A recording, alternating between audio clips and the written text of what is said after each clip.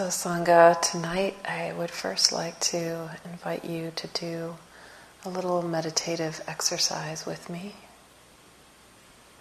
playing a little with the aggregates. This is a riff on an Ajahn Sumedho exercise, so inviting you to be comfortable in your meditation posture. Close your eyes if that is how you practice. Feeling into the body, connecting with the present moment.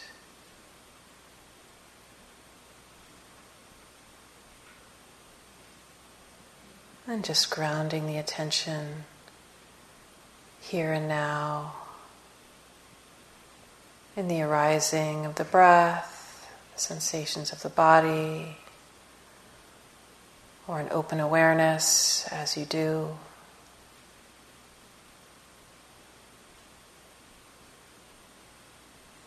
Guiding yourself in.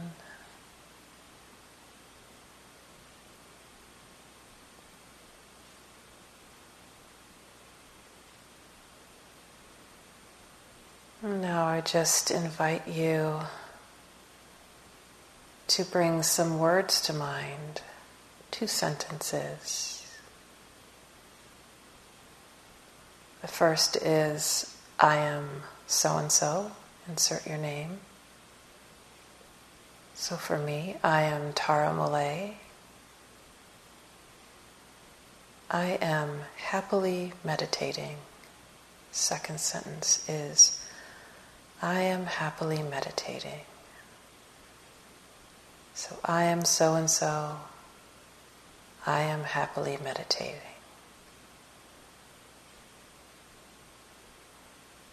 And just continuing to recreate those sentences, those words.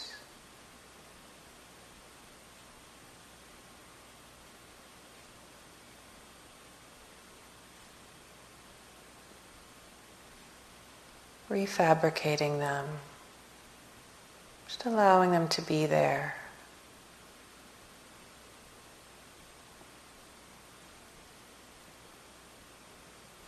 Noticing how they manifest. Does it feel like they get in the way of meditating?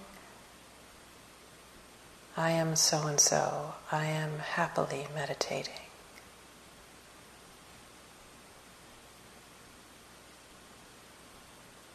Does the word happily actually produce a sense of happiness or any other emotion? Could be irritation. I am so-and-so, and I am happily meditating.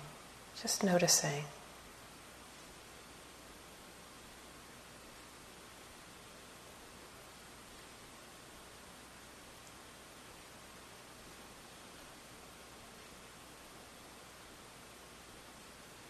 And now remove the word happily. I am so-and-so. I am meditating.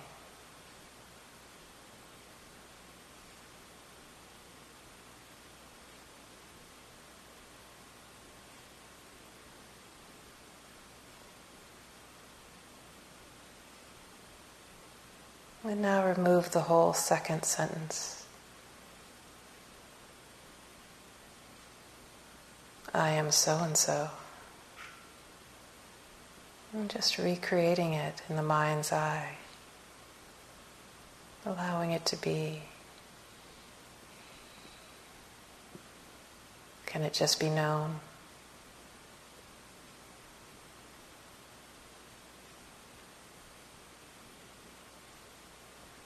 And now remove your last name, your surname.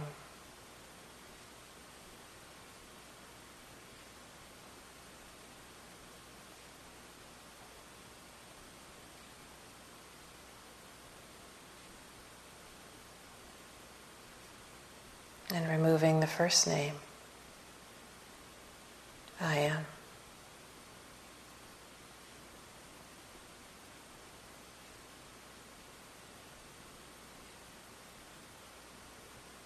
And now removing am.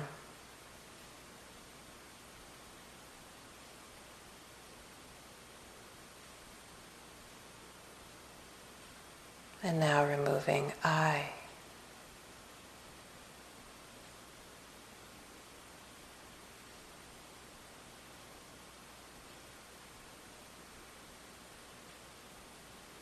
Just noticing what flows.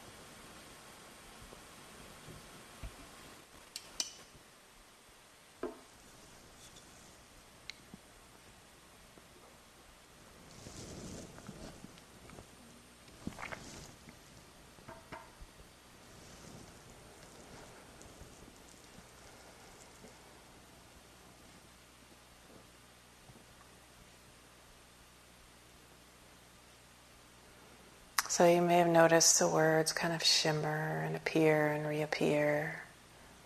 So you had to recreate them over and over. Or anything else you may have noticed. It was not an exercise to produce particular right conditions or particular outcome, but to explore the way the mind thinks, feels, and how we can know different states of mind, different relationships to fabricating, different relationships to creating relatively solid or perhaps relatively or less substantial senses of self. And I wanted to do that little exercise because today I'm going to talk about the fourth aspect of our experience that we are prone to cling to create a self out of. I've been talking about these aspects typically called the aggregates, the 5 aggregates of clinging. And that's the typical translation. I like to use different translations because I think aggregate is not so helpful. It makes it seem this list difficult to comprehend, I think more difficult than it needs to be, and isn't quite accurate to the actual meaning. It's just a list of a description of our experience in list form, like the 6 sense bases, but it includes the 6 sense bases in the first aspect of our experience, which is form, all form. It includes the 5 sense bases, I should say, are the ones that we think of. And then the whole 6 sense base of the mind is illuminated much more in this list. 5 aspects of the mind. And so that's one of the reasons it's fascinating, is that the Buddha really described a lot of our functions, the functions of our mind in this teaching, in this description. So I have been, many of you were not here earlier in the month, but I've been giving a series of talks on aspects of these aspects of our experience called the aggregates. The first I talked about, I did an overview, talking about all of them a bit, and then I gave a talk focused on Vedana, pleasant, unpleasant, and neither, that aspect of our experience where every contact at every sense door, including the mind, comes along with an automatic experience that we have, whether it's pleasant, unpleasant, or neither. And then perception, that function of the mind, where each time we have an experience at a sense door, including the mind calls on memory and tries to recognize it, name it. It gives a conceptual overlay to experience, recognizes experience. And tonight I'm going to talk about Sankhara, which is, well, that's something to define.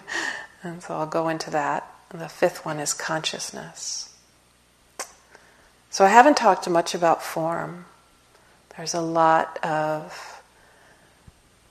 It's a aspect of experience that there's a lot of time spent, many talks given on practicing with form, aspects of the body, which of course include the breath.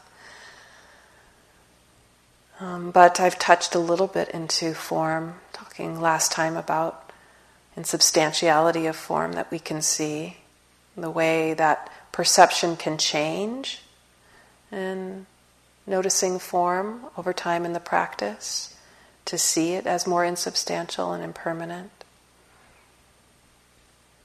Today I just want to touch into it a little bit in talking about how it can be such a gateway to seeing everything else. We can just practice with form, as many of you may be, just practicing with the breath, just practicing mostly with the body. There's the somewhat famous quote by Munindraji that I've heard referenced in many talks by Joseph Goldstein and Kamala Masters and others, that all you have to do is sit and know you're sitting and the whole Dharma will unfold. Just sit and know you're sitting. So beginning just with form, with the body. And that's because the mind, all these aspects of our mind will become illuminated in relationship to the body. The hindrances will arise. Everything will be seen. Sankhara will be seen. Hindrances are a part of the sankhara.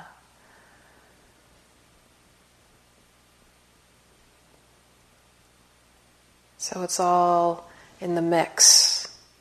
All the aggregates, kind of all the time, no matter what practice we're doing. Even metta, as I'll touch on later. So sankhara, it has different meanings in different contexts in the suttas, which adds to the complexity. Great. Sometimes it means everything. Everything but nibbana. Sometimes it means all conditioned things. Absolutely everything. But the meaning is context dependent, and so in the context of the aggregates or the aspects of experience we are prone to cling to, it means something more specific. And here are some of the definitions, the translations given by well-renowned translators. Bhikkhu Bodhi calls them volitional formations. Ajahn Brahm calls sankhara the will. Bhante Sujato calls sankhara choices. Thanissaro Bhikkhu calls sankhara determinations.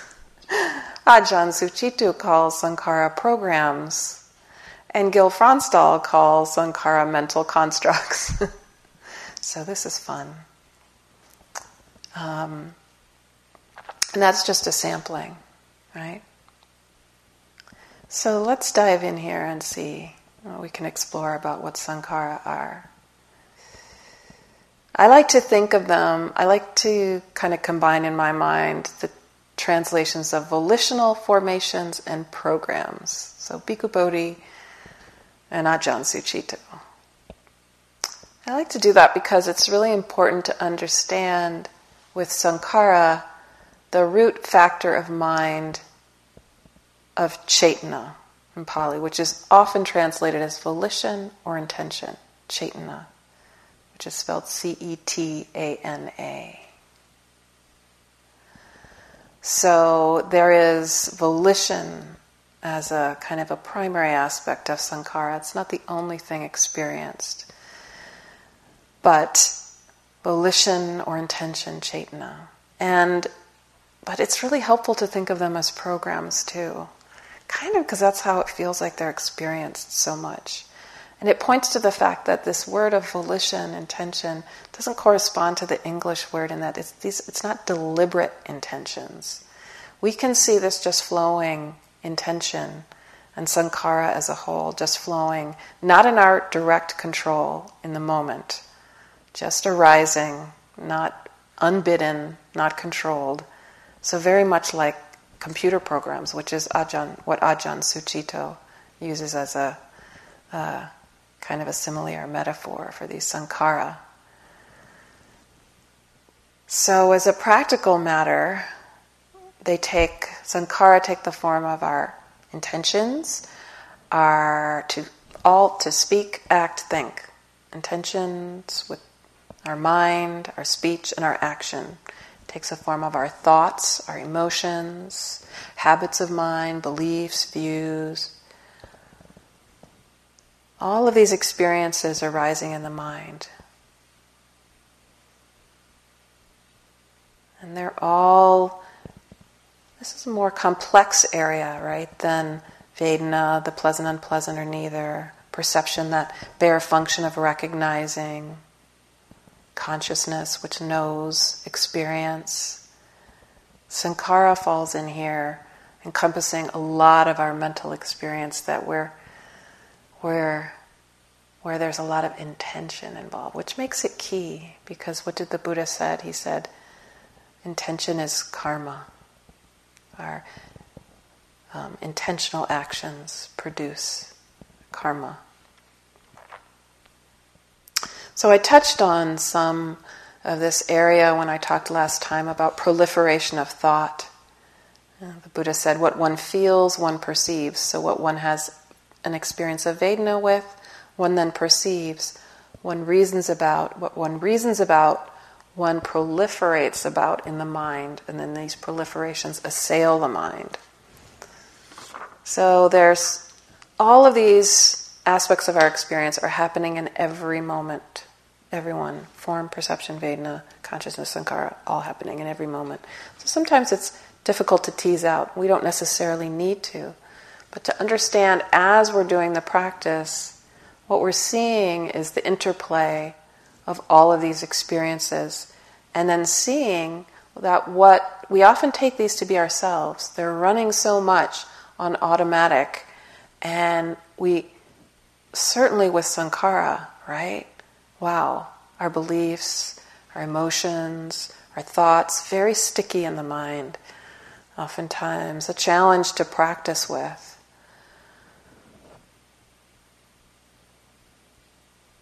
So the simile that the Buddha uses for sankhara points to this real stickiness, and also the kind of sense of actual really, really feels like self, and then you discover, oh, wow, this actually isn't where it is even here. So the simile the Buddha used is that sankhara are like banana trees. So it's as if a person is going searching for solid tree that has a heartwood in it. And they come upon a banana tree and they think it's solid, and then they cut it, and the midst of a banana is just hollow. Banana tree is just hollow. So it's coreless. There's actually not a self to be found there. So I want to take a step back and just talk about this core function of mind of intention or volition, cetana. I'm going to call it cetana. Because it has this very specific meaning, and it refers to that intent, that cetana, that intention we have that precedes every single act of body, speech, or mind. Every thought, every movement, every word that comes out of our mouth precedes it. So it's running all the time, kind of in the background, happening, that's preceding everything we do. And it's very helpful if you haven't spent particular time and you're doing Vipassana practice, to take some time to actually practice with cetana if you haven't done it in a kind of a deliberate way in the past. Even in our kind of longer retreats over at the retreat center. Even if you go on a 10-day retreat, sometimes you might not get an instruction on mindfulness of cetana, of intention, because oftentimes we don't have time, certainly on the 7-day retreats, etc. So very helpful to bring mindfulness to that, especially in these secluded conditions of retreat. And the kind of most helpful way to do it, I found, the way we generally instruct on it, is to pick out 1 or 2 things that you do on a regular basis during the day, like reaching for a doorknob. See if you can notice just what's going on in the mind just in the about to moment before you reach the hand. So notice as you're approaching a doorway, can you notice what happens there, just the moment that happens about to reaching, just before the arm moves. Some people describe it as a little energetic pulse in the mind, but I don't necessarily think there's an energy there. But there is a movement in the mind that is an intention, a cetana, to just move the arm. Another possibility is to notice when you go from sitting to standing, can you notice the intention to stand? Or from standing to sitting, can you notice the intention to sit right before you sit down? As a little, possibly energetic. You might experience it as energetic, but it is this cetana, and it's happening all the time. Every time you blink your eyes, can you notice? What about the intention to swallow as the food makes its way through the chewing, and turns into all these different textures, the taste changing, and then there is an intention before swallowing. So you can check those kind of things out to see if you notice this function of mind happening. This cetana. So it can be hard to see and notice that cetana actually is running in the background of even our proliferations of thoughts. At times though, in deep retreat like this, we may notice the intention to think. Sometimes the mind gets so quiet. We might notice the intention for a thought to arise.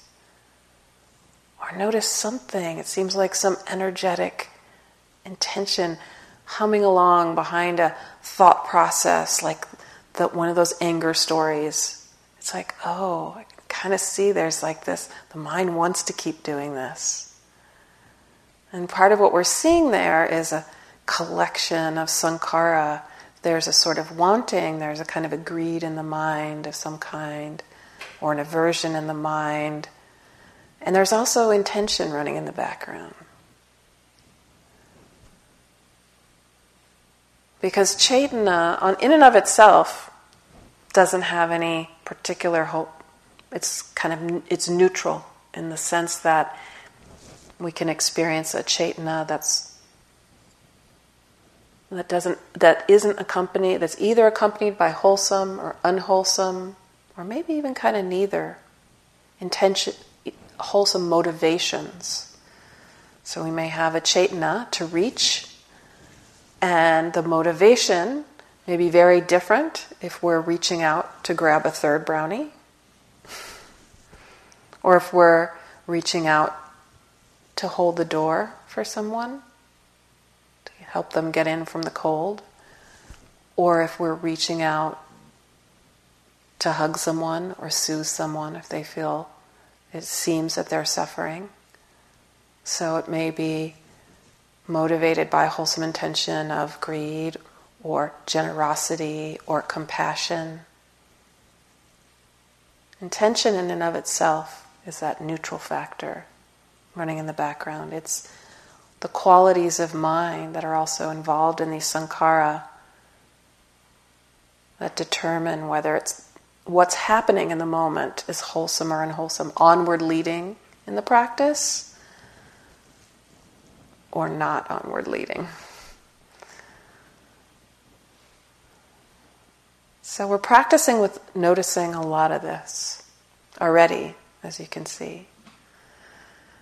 And I know that both Winnie and I have been emphasizing and dropping in teachings, offerings, pointing you towards the crucial aspect of the practice of noticing our wholesome mental states and our wholesome qualities, the wholesome qualities that we've cultivated, that you have definitely cultivated to be here and are developing. I talked this morning about patience, just one of them.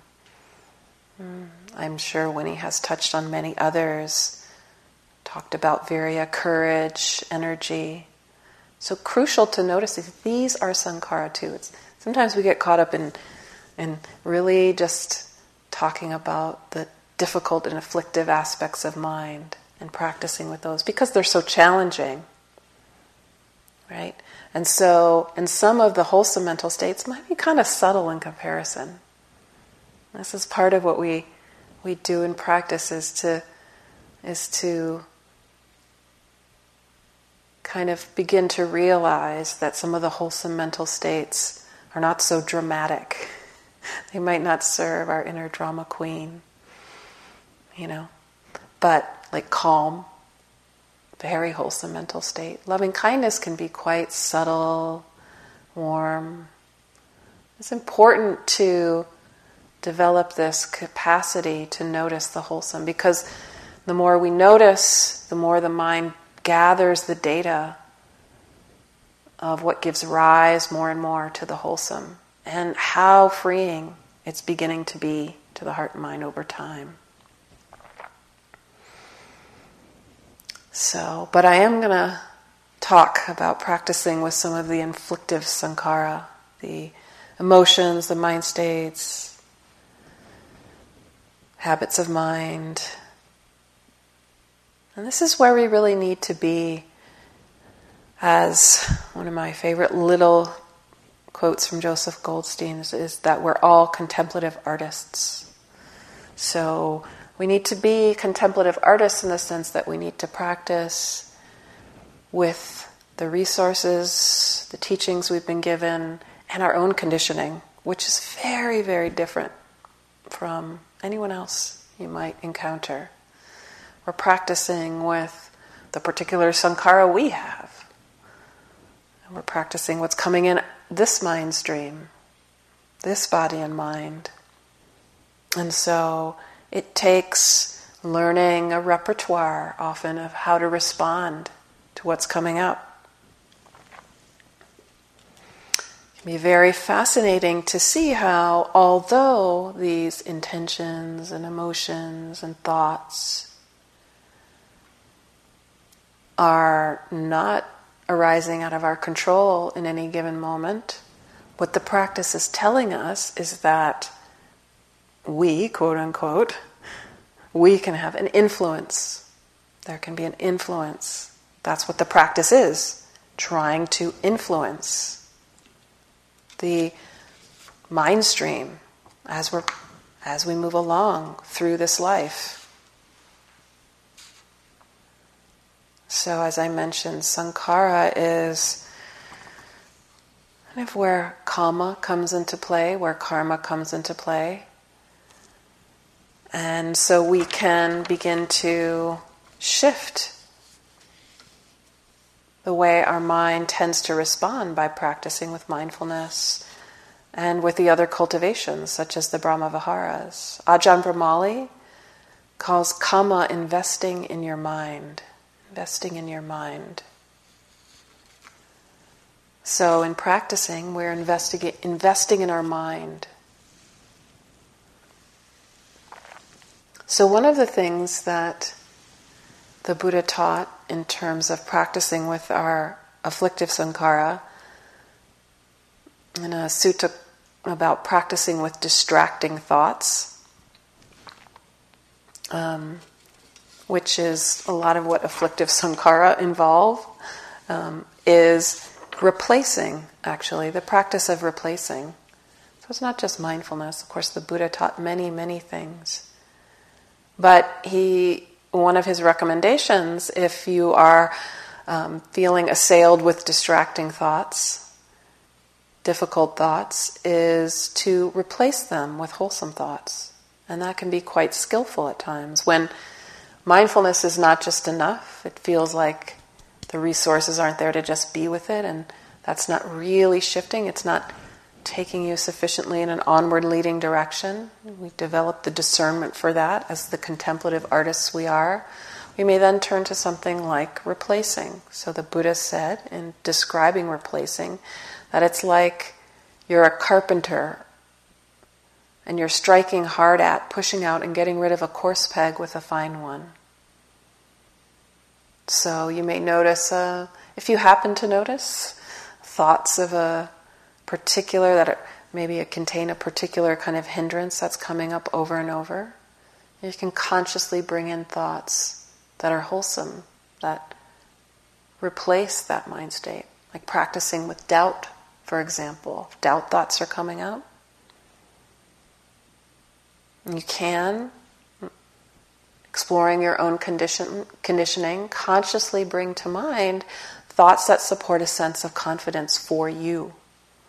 So, for example, remembering any of the benefits that have come from the practice for you, recalling actual insights, recalling transformations, recalling the sense of gratitude you may have had for the practice. And in that moment at least, even if the next moment is doubt, again, in that moment the mind state is replaced. In that moment, a seed of a wholesome mind state of confidence is being planted. And we're literally investing in the mind in a way of turning our karma in a different direction. So this karmic law is, the more we incline our minds in particular directions, the more likely those mind states are to arise again in the future. So if, for example, there's a lot of doubt coming up, we can summon confidence in a way. Or maybe it's not remembering prior insight or transformation. Maybe it's remembering a teaching that was really, really opening for you. You know, maybe it's remembering your intention to come on this retreat, or your intention to practice in general, your deepest intention. What is your deepest intention? Oftentimes that can get us in touch with this recommitment to the practice. Another example of replacing is oftentimes our metta practice, or our practice of the other Brahmaviharas, this practice of using phrases that's very classical, or the other kinds of metta as well, radiating, are practices of bringing to mind the wholesome states, and are very helpful if there's any form of aversion, from fear to irritation or depression, to consciously bring in metta, or compassion, or mudita, that's sympathetic joy, happiness in others' good fortune or goodness.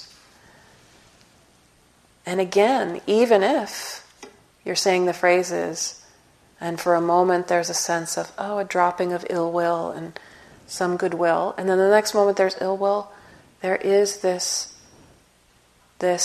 practice of replacing and planting the seeds of the more wholesome mind states over time.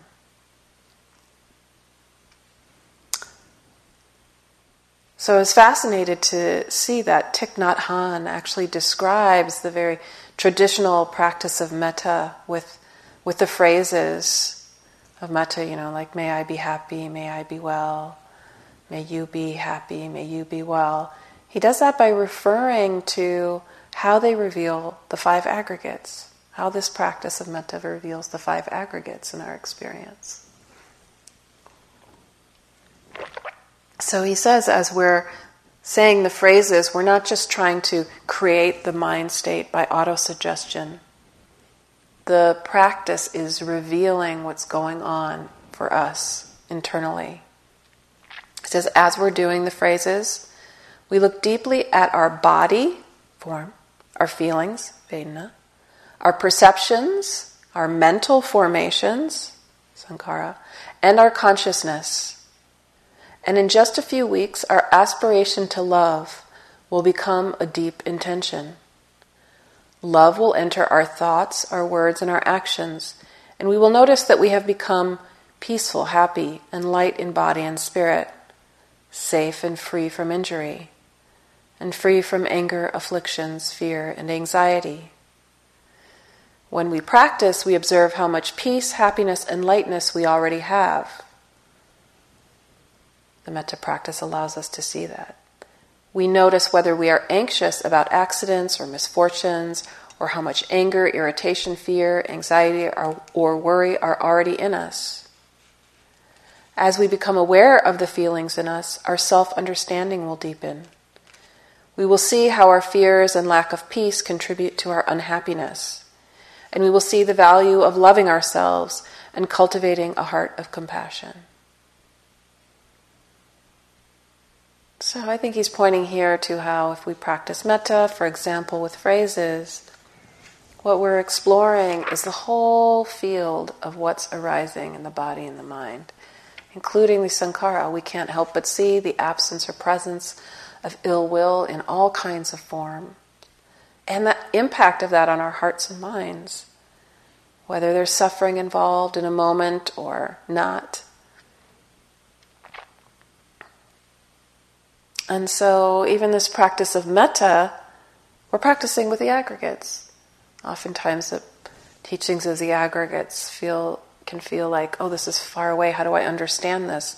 It's all right here in these core practices that we are doing, have heard about, are talking about.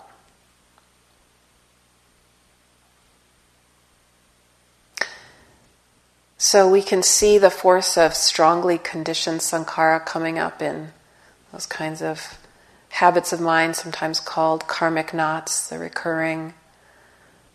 recurring things, the ones it's like, oh, here it is again, this shame, this anger, this one again, there it is. We practice with it as these contemplative artists. We can also see Sankhara showing up in the three personalities, right? The greed type, the aversive type, or the deluded type. What is that? Is it other than just the most prevalent kind of form of sankhara that comes up for us? And this is a really helpful area of practice, including very much so on retreat. And, it's a place where we can begin to find some humor and maybe some space, because,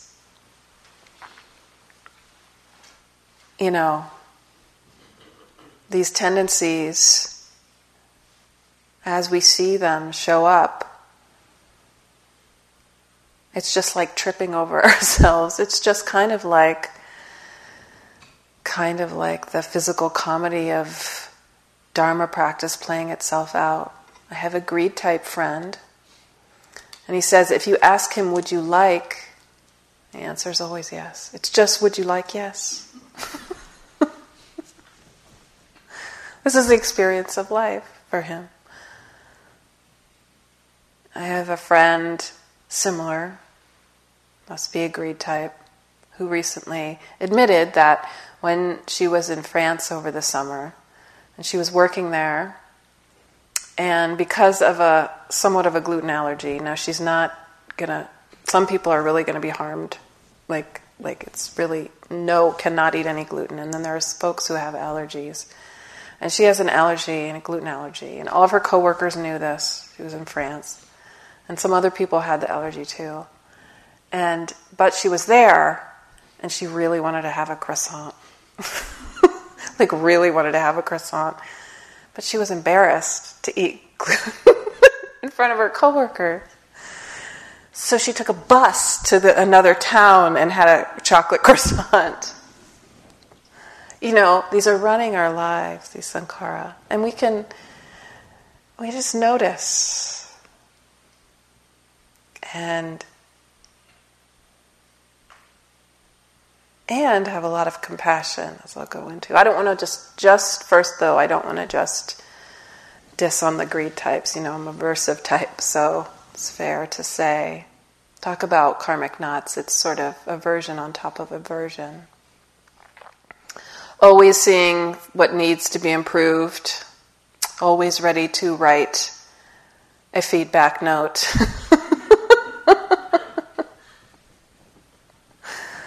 Scanning the horizon for possible difficult scenarios. This is the life of the aversive type, stewing. And then there's the deluded. You are in very good company. It might take a while to recognize what sankharas are happening in the mind. This is all good. Whatever type you happen to be, and whatever the common sankhara, kind of greed, hatred, and delusion, motivations behind that are, fueling and motivating your intentions, your cetana. It's important to have a whole lot of compassion about this. And maybe that's at the level where we can really bring in that compassion if it's difficult in other areas. Because it's so fascinating, isn't it, that as different beings, we're all in the same predicament, okay? It's all about the flow, absolute flow, rapid change of pleasant, unpleasant, or neither that we don't have control of. And that is a predicament we are all in. And we are all trying to find happiness in the midst of that. And some of us will go towards, I gotta push away at the unpleasant. And some of us will go to, I must hold on to the pleasant. And some of us will be like, I just gotta space out on this whole game. This is just too much. And when we see that in our own hearts and minds, how frequently it's like, I gotta get on a bus to get that croissant. When we see what our minds do to try and find happiness in this, and the mistakes we make, and bring a whole lot of compassion, and hopefully a whole lot of compassion for yourself. See it that way. We're just trying to be happy in the midst of this predicament. So, as my teacher Howie Cohn used to say, you are not your fault. Your sankhara are not your fault.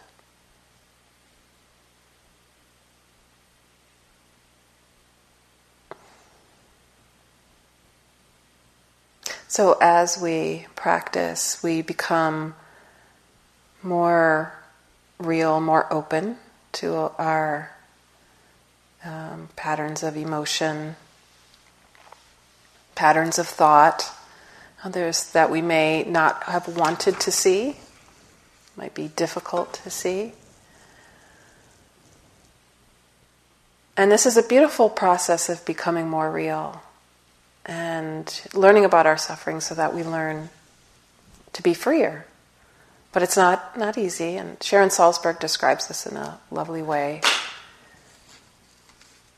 She wrote, when I first began my meditative practice, I was only 18, and although I knew I was deeply unhappy, I wasn't aware of the separate strands of grief, anger, and fear roiling inside me.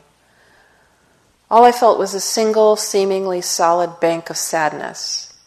Then through meditation, I began to look within more clearly and detect the various components of my sorrow.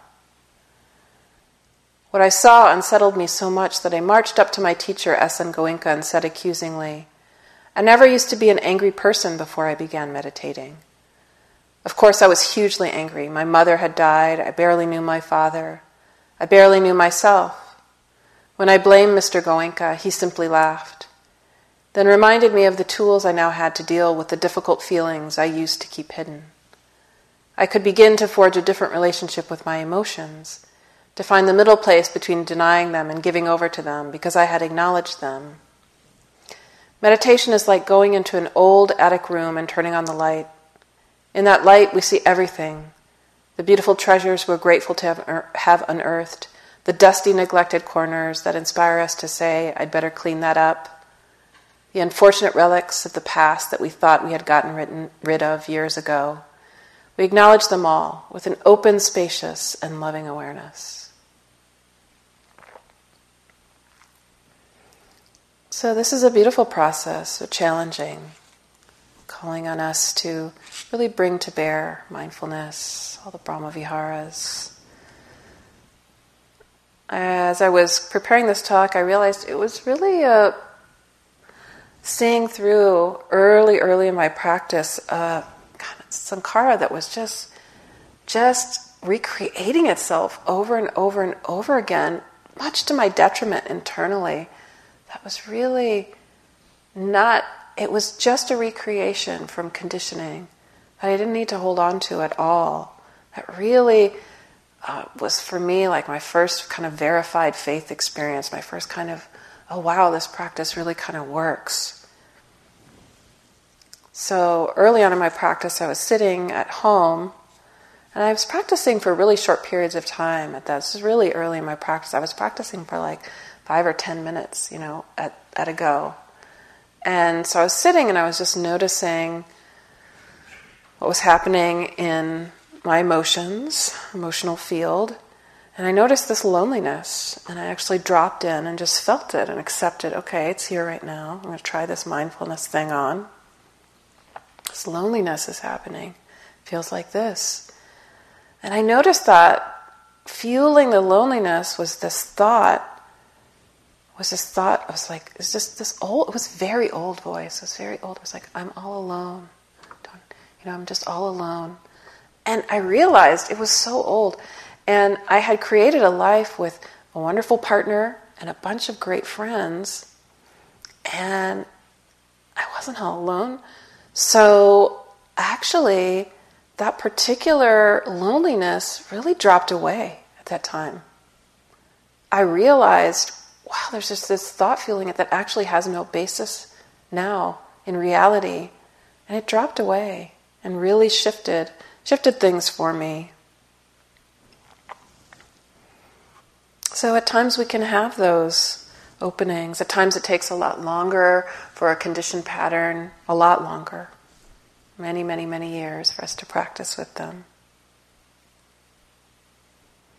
Another thing that can be helpful, there are so many possibilities that you may find in your practice as a contemplative artist practicing with the Sankhara.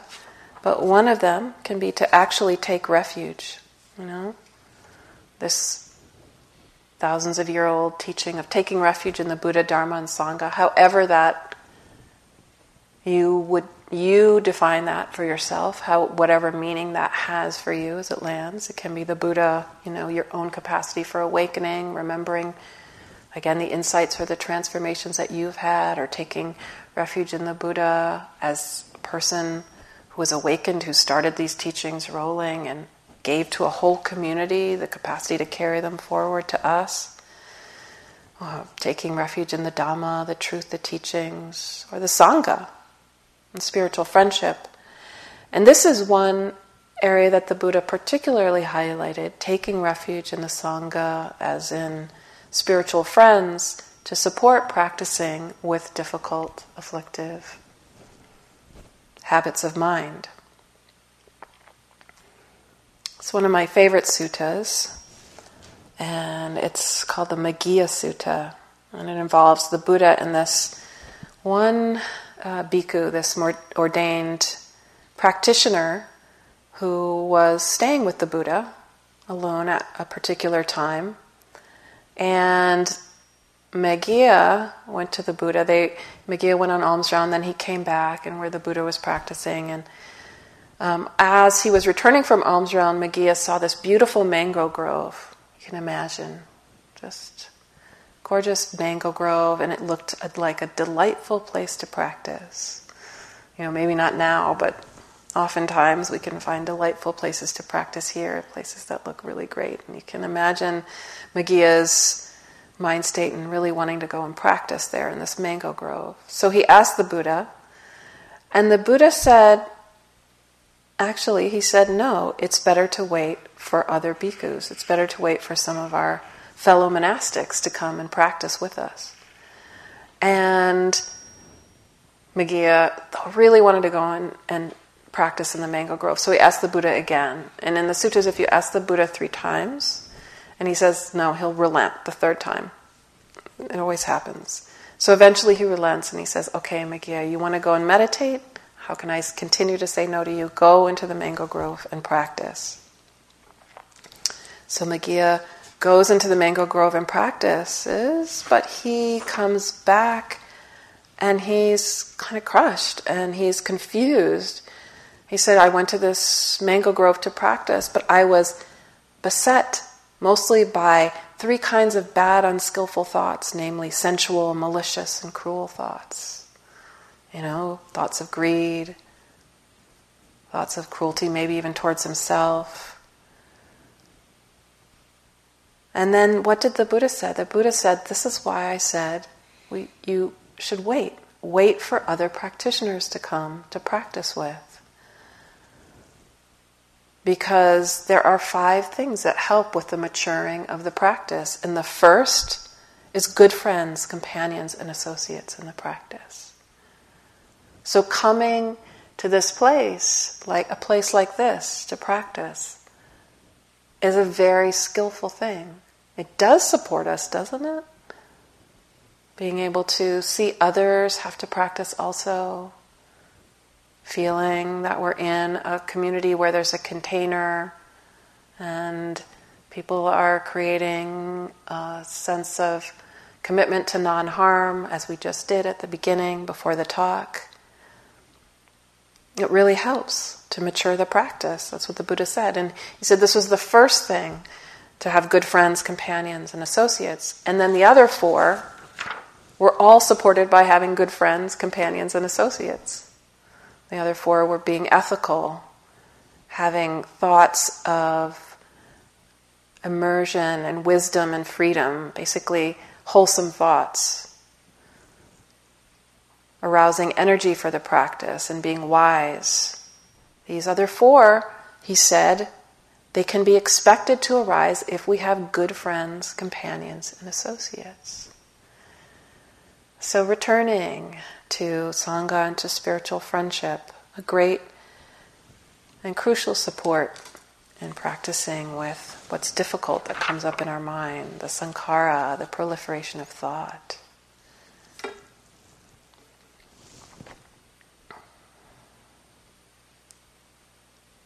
So just a reminder to notice the wholesome. Notice that which in you is already developed that supports the practice. It must be here. You had the mind state that brought you here to practice with these good friends, associates, and companions. And keep recalling it to mind. Recall the commitment to non-harm as a really core practice that is really taught much more in the, where in the Asian context, in the Asian countries where a lot of the Buddha Dharma is taught a lot, is to do the basic practice of recalling our commitment to non-harm and our non-harming actions to fill the mind with a sense of contentment and gladness. And we can do this even every night. I was really moved by hearing it was actually something I had watched online by a Thai monk. But he said that one of the things they were taught in their training is every night to go to bed on a sea of merit.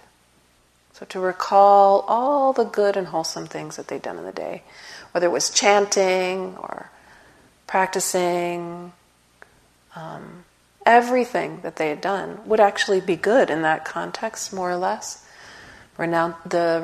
The life of renunciation they had chosen. And there's all of this is happening for you.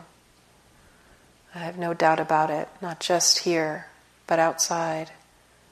Remember the simple things. It doesn't have to be a huge world-saving action to be good, wholesome, sitting, just attending to the capacity of your mind to develop more compassion and wisdom is a great gift and contributes to that sea of merit. So with that, let's chant together the sharing of blessings.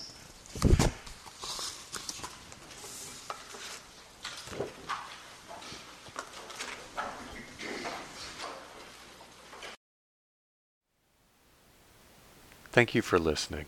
To learn how you can support the teachers and Dharma Seed, please visit dharmaseed.org/donate.